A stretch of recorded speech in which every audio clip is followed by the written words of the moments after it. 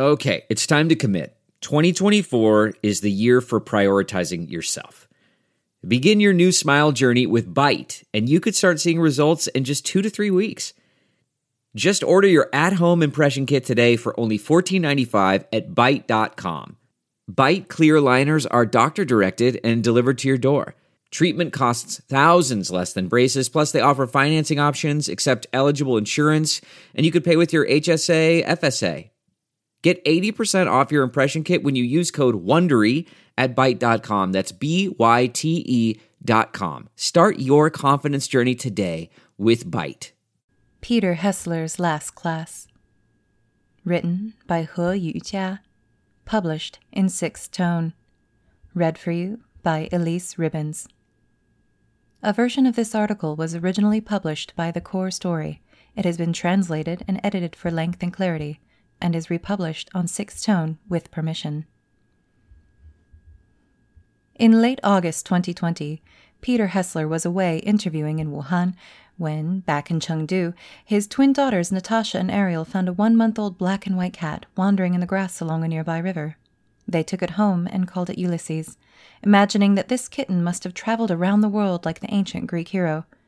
By then, Peter had spent about a year in China, returning to the country where years earlier he had first taught as part of the Peace Corps program and later worked as a journalist. The 3 books he wrote about his time there established him as an author, including in China, where readers appreciated his foreign but fair observations of their quickly changing country. This May, however, what was supposed to be a 5-year stay for Peter and his family was unexpectedly cut short. For reasons left unexplained, Sichuan University, the school in southwestern China where Peter was teaching, said it would not renew his yearly contract. The news came as a shock to those who, amid the increasingly acrimonious U.S.-China relationship, did not want to see the one American most celebrated for connecting with China to be forced out. And so that was how, nearly a year after he joined the family, Ulysses actually went on his first trip around the world. On July 4, he flew to Colorado, USA.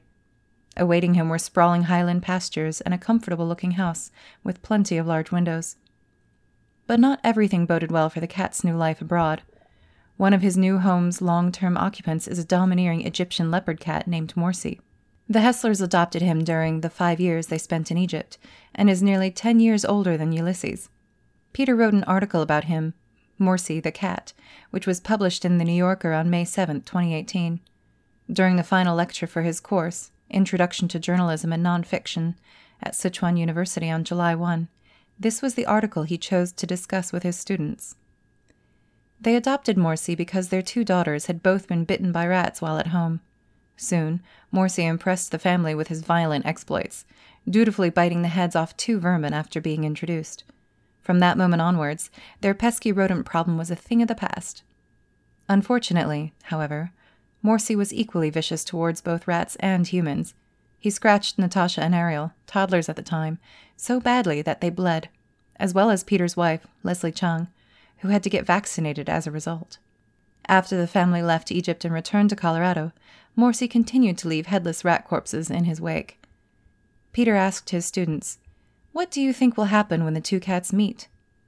He didn't wait for their response before answering his own question. Morsi will surely kill Ulysses. Anyway, the girls found Ulysses when I wasn't there, so it's not my problem. This is one of Peter's typical dry jokes, which he delivers with a serious expression on his face. Those who aren't familiar with his humor often do not get it at first. I, however, know his routine all too well. Once, he met up with a friend who asked if Ulysses was okay. Peter replied, deadpan, "That cat had cancer. We had no choice but to drown him." His 2 daughters, who were standing by his side, cleverly played along, pouting sadly.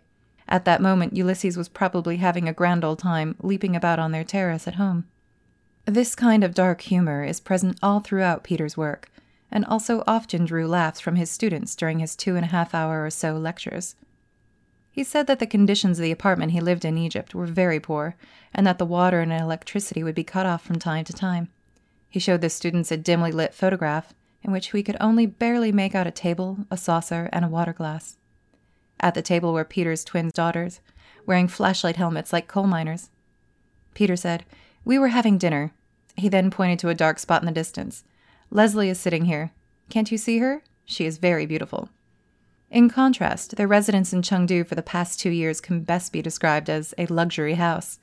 It is located in the heart of the city, only 2 subway stops from the busiest commercial street in a heavily protected residential community. Visitors must register in detail and call the residents to confirm their invitation before being allowed to enter.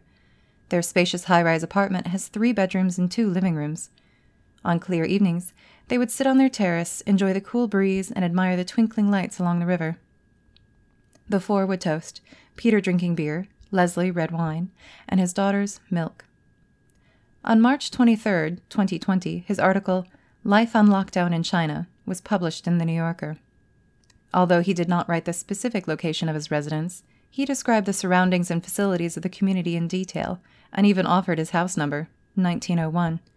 Someone found me on social media and told me, "I know where he lives now!" I relayed it to Peter and asked, "Aren't you afraid of crazy fans coming to your door?" "People already stop me in the street to say hello when I go running. I don't care," he replied. He and Leslie, who is also a nonfiction author, both admire the enthusiasm of Chinese readers. They say that in the United States there wouldn't be nearly as many people asking them for autographs or talking about their work in detail. Because they want to do in-depth reports in China over a long period, the two have tried their best to keep a low profile. They don't accept interviews often, and try not to participate in large-scale events. Therefore, they always take readers' requests for private autographs very seriously. When readers ask Peter to write a long paragraph along with his signature, he would ask me to take a screenshot of the message and enlarge it as he copied each character, stroke by stroke, his childish Chinese handwriting contrasting rather cutely with his serious words. One reader left a note saying, "The content and the form of the message is up to you." He earnestly wrote, "To XXX. The content and the form of the message is up to you. Peter Hessler." A family of writers. The flyleaf of the English version of Country Driving, a Chinese road trip, bears a typically low-key but sincere expression for Peter's affection, simply reading, "For Leslie." His love for his wife and daughters is similar to his black humor, understated and succinct, but touching to those who understand it. Leslie is also continually present in Morsi the Cat, the subject of Peter's final lecture. The couple come from different backgrounds, but share a similar kind of restlessness. They planned for their life together and hoped to go somewhere with a long history and rich language. Though they had little interest in the formalities of marriage, they went to the county court and registered their union the day before boarding the plane to make things easier in Egypt. Just before the ceremony, Leslie rushed upstairs and paid her last speeding fine. Reading between the lines, I sensed a kind of admiration on Peter's part. During the past 2 years in Chengdu, Peter kept teaching and writing and would often go to other cities for interviews. Leslie, who has mainly been working on her book about Egypt, takes care of the twins who attend a public elementary school. Every time I see Leslie, I always think she resembles Mulan as I imagined her when I was a kid. Long hair down to her shoulders, a soft, oval-shaped face, and a determined glint in what Chinese people call phoenix eyes, with corners that curve upward. When we'd chat after dinner, she'd smile like the spring breeze in Chengdu, right before turning around and saying in a firm tone to her 2 girls, "It's time to go to bed. Say good night." If they had school the next day, the children would go to bed at 8 o'clock in the evening without fault. When eating, Leslie asks the girls to swallow their food before talking, and not to stand up when reaching for food. If I was the one who made the meal, the children would come up to me afterward looking me in the eye and say in enunciated Chinese, "Thank you, Auntie Yujia. It is so delicious." Serena, an English major at Sichuan University, told me that once she stayed behind to ask Peter a question. After answering, his tone suddenly turned uncharacteristically emotional. "No matter how many articles you write, how much you have achieved, in the end, what counts is your wife, your daughters, your family." I've never heard him deliver such a cheesy line in person before, but I remember him passing on important interviews in other cities because he didn't want to be away too long from his family. If the editor is unhappy about it, that's just too bad. I can't go into quarantine. It'd be too hard on Leslie. I have to get back and send my 2 children to school, he said. In public, Natasha and Ariel's long hair is always arranged into 2 neat braids. I once asked them, "Mommy spent a lot of time doing your hair, didn't she?" They stared at me. "What are you talking about? Mom doesn't know how to braid. Dad's the one who does our hair." The 2 girls, now 11 years old, no doubt know how extraordinary their parents are. They once made a document about their parents in which they wrote what they've done, everything. What they haven't done, nothing. They've read everything their parents have written, and they each have their own favorite The New Yorker writers and cartoonists. No matter where they are, these kids are seemingly always completely lost in a book.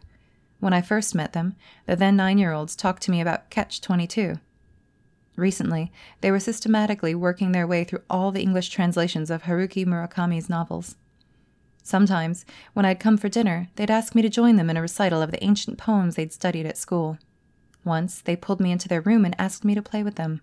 I wasn't sure how to entertain such small children, but they just said to me in Mandarin, easily twice as native-sounding as Peter's, "Yu Jia, pick a book from the shelf and we'll all read it together." When I took down an English version of the 18th century novel, Dream of the Red Chamber, from the shelf, they jumped up and cheered, "This book is so good!" Another time, after Peter and a group of guests had finished discussing writing, he began to brag. "They're incredible. They're not even 10 yet, and they've already read War and Peace. They're able to write essays in Chinese very well.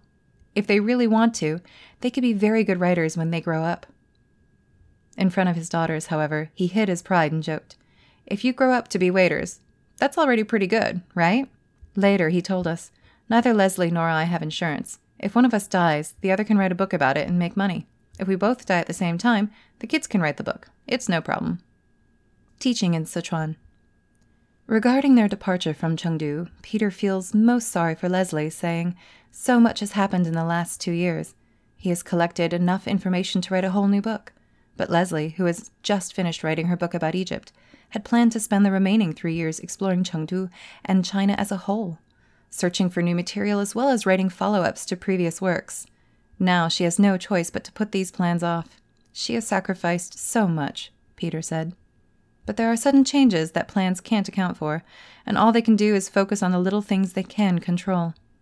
Upon learning that they could not renew their visas and must move back to the United States for a while, the couple stayed calm and carefully went about organizing their affairs. While Peter wasn't teaching, Leslie took the opportunity and went to Dongguan to reconnect with a few of the migrant girls she befriended when writing Factory Girls. She discovered one of them has done exceedingly well for herself, now owning both a Porsche and a Mercedes. Meanwhile, Peter calmly gave his final lecture from 6:30 to 9 in the evening. His course was an elective attended by a range of undergraduate students, from freshmen to seniors. During the last class, some students brought copies of his books and didn't avert their attention from him for even a second. Others had taken this course before, but came specially to catch his final appearance. There were also students who busied themselves doing the homework for other subjects, as well as one student who spent the entire class on his computer, playing online mahjong at first, and then card games. Peter loved his teaching job. His work in Chengdu was a continuation of the joyful experiences he had as a teacher in Fuling, which he had recounted in his first book, Rivertown, 2 years on the Yangtze. He only spoke of his students in admiring tones. Serena, the English major I mentioned before, originally dreamed of being a novelist. She first audited Peter's class last year before applying to take it as an elective. The class inspired her to study a postgraduate course at Fudan University's Department of International Journalism. "He encouraged me to pursue writing as a profession, which really meant a lot to me," Serena said. She flipped through her old homework and found one of Peter's notes. "You should think about finding a way to use your writing and observational skills professionally in the future. It is, of course, harder to figure out in China, but you have both gifts and determination." Later, Peter wrote to her in an email, "Tenacity matters, patience is important, and remember that the work always matters, that a lot of it is boring or unglamorous, but it has to be done, and somehow after many hours and many days, it turns into something of value." Serena came to attend Peter's last lecture, though she'd already finished his class the term before. "What he's doing now is what I'd like to be doing in the future," she said. On writing. In his 2 years in Chengdu, Peter published 7 articles on Chinese affairs in The New Yorker, which Chinese people then translated of their own accord and published online. Peter asked me to collect the best of these translations and carefully archive them. On his computer, files such as these, spanning multiple decades, are assorted by year, location, and type into countless folders and can be retrieved in the blink of an eye. His articles inevitably cause heated debate in China and abroad, and he has admirers and detractors on both sides of the political spectrum. On the internet, criticism always sounds louder than praise, and one of the most common cynical remarks made about him is, "What's Hessler's ulterior motive when writing things like this?" When I brought up such comments, he smiled faintly. "What's my motive? Earning writing fees." I often feel that he is a simple person. Although he has encountered all sorts of people, he just strives to document what he sees and hears. As for the reader's interpretations, that's their business. As Leslie said, he's always written what he wanted to write, never censoring himself for fear of saying something taboo. Meanwhile, perhaps because it is so far from both China and the United States, Peter's work on Egypt rarely stirs up controversy. In his final class on Morsi the cat, Peter asked his students if they'd noticed a character who appeared in virtually every article he wrote about Egypt. The students all smiled knowingly before exclaiming, "Said!" Yes, Said the garbage collector. So, the New Yorker's fact-checker had to go looking for Said again. He probably had already mentioned the New Yorker's fact-checking system in one of his previous lessons. I also have ample experience in this matter. For many of his articles, I helped out by making initial contact with potential interview subjects. As a result, in the few days leading up to the publication of each article, I'm inevitably contacted by fact-checkers. Every scene described must be supported by a picture or video, while each statistic must be supported by more than 2 credible sources. I'm asked questions like, is it really a lot or is it only some? Many times, I end up muttering curse words to myself as I reply to such emails, but I at least have complete faith in the accuracy of his work. He smiled warmly as he spoke to his students about Said the Egyptian garbage collector. Peter's not the kind of vampire-like writer who sucks the life out of his interviewees before sending them on their way. He said he had spoken to Said on the phone not long ago, who told all was well and he hadn't been ill. Peter seemingly does his best to keep in touch with everyone he interviews. In the past 2 years, he has gone back to Fuling several times to see his old students from the 1990s. Later, he also went to Shanghai, Hangzhou, Yiwu, Zhangjiakou, and elsewhere, each time to visit old friends, get new stories from them, and find new subjects to interview. Once, using a phone number he gave me, I helped him reconnect with an old friend in Lishui, a small city in eastern China's Zhejiang province, whom he hadn't seen in decades. As soon as his friend heard his name, they let out a hearty laugh and said, "Of course I remember him. He was so good to us back then. He's welcome to come back and hang out with us." In some ways, Peter's first stint in China seems to be a golden age of the past, when foreigners weren't viewed with mild suspicion by default. During these past 2 years, I sometimes helped him contact interviewees, to whom I'd introduce him, using his Chinese name as He Wei, the writer and university professor. A lot of people only realized that he was a foreigner upon meeting him. They would agree to go through with the interview as a courtesy, but would later message me on WeChat, "He's a foreigner?" I would feign ignorance, but I had confidence in his ability to win them over. He knows how to adapt to his interviewees and get them to open up. There are also some people who outright refused the moment they heard the word interview, claiming that they barely had enough time to earn a living. Unable to convince them on my own, I once asked Peter, "Can't you first come up with an excuse to meet them, like wanting to talk about a business deal?" Dead serious, he replied, "No, you have to be completely honest about your intentions from the beginning." I can't think of many other occasions when he's told me what to do so seriously. I later realized that he was probably afraid of the New Yorker's fact-checkers. Life is a cycle. After he'd finished talking about Said, Peter asked the students another question. Had they noticed that many things in the article came in pairs? There are many pairs in Morsi the cat. His twin daughters, the twin brothers in the building, the pharaoh and the queen, Upper and Lower Egypt. The ancient Egyptians believed that many things came in twos. They even had 2 separate words for time, Nehe and Jit. Nehe pertains to cyclical time, sunrises and sunsets, seasonal turnovers, and the annual rise and fall of the Nile. Jet, on the other hand, is static. When the pharaohs pass away, they enter Jet, the eternal realm of gods, temples, and pyramids. In Jet, something has been completed, but it doesn't go away. It continues to exist forever in the present. Peter recalled that after the article was published, a Jewish physicist emailed him saying that his family had been expelled from Egypt years earlier, and that, judging from the descriptions in the article, they had probably lived in the same apartment building. Peter asked him to send photos and to describe everything in detail. It turns out that the physicist's family had lived in the exact same apartment, And, not only that, he also had twin daughters whose names were very similar to Natasha and Ariel. Amid a smatter of exclamations from surprised students, Peter concluded, "Time can be long, and it can also be very short.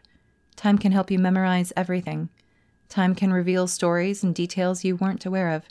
Stories are never truly complete. Life is a cycle." I was reminded of meeting him for the first time in Chengdu in the late summer of 2019. He was wearing his trademark sea green plaid shirt, with a pen poking out of the chest pocket and a black electronic watch on his wrist. Now, during his last class at Sichuan University, he was still wearing the same shirt.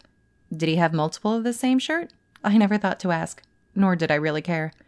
With a pen in his left chest pocket and a black electronic watch on his wrist. I imagine that, the next time I see him, he will be dressed exactly the same. To me, his dress code seems to exist in jet, sealed in the eternal realm. One time, I met with Peter in Fuling. I managed to find the apartment building where he used to live. The high-end building that was once specially offered to foreign teachers is now deserted, and all that's left are old flower pots that nobody thought to move. The Fuling Normal College mentioned in the book has since been renamed as Yangtze Normal College, and boasts a new campus. However, through the gaps in the buildings, I looked out at the turquoise waters of the Wu River and was surprised to hear the whistle of the steamboat described in the book. For a second, I felt like I'd gone back in time. Cities are constantly changing, but the feelings left by words last forever. Through his writing, Peter documented places that, while figments of the past, will forever exert an influence on the present. Whether it's Fuling in the 1990s, Beijing before and after the Olympics, Chengdu in the past 2 years, or China as a whole, where momentous things are happening and will continue to happen in the future. The time is right now. Many things are taking place as we speak. Please record them all. After his explanation of the Egyptian theory of time, this piece of wisdom was Peter's parting gift. Leslie and Peter have told me on multiple occasions in the past that recording everything is a skill that all nonfiction writers must possess. But Peter's remark at the end of his final class was more like a reflection on the responsibility that we all bear, as well as an expression of his own personal wish. Having shared this wish, Peter quietly said, "That's all. Good luck to all of you." Then, an abrupt announcement in Chinese. Class dismissed. Just like that, his final lecture at Sichuan University had officially come to an end. The students hesitated a second before breaking into lukewarm applause.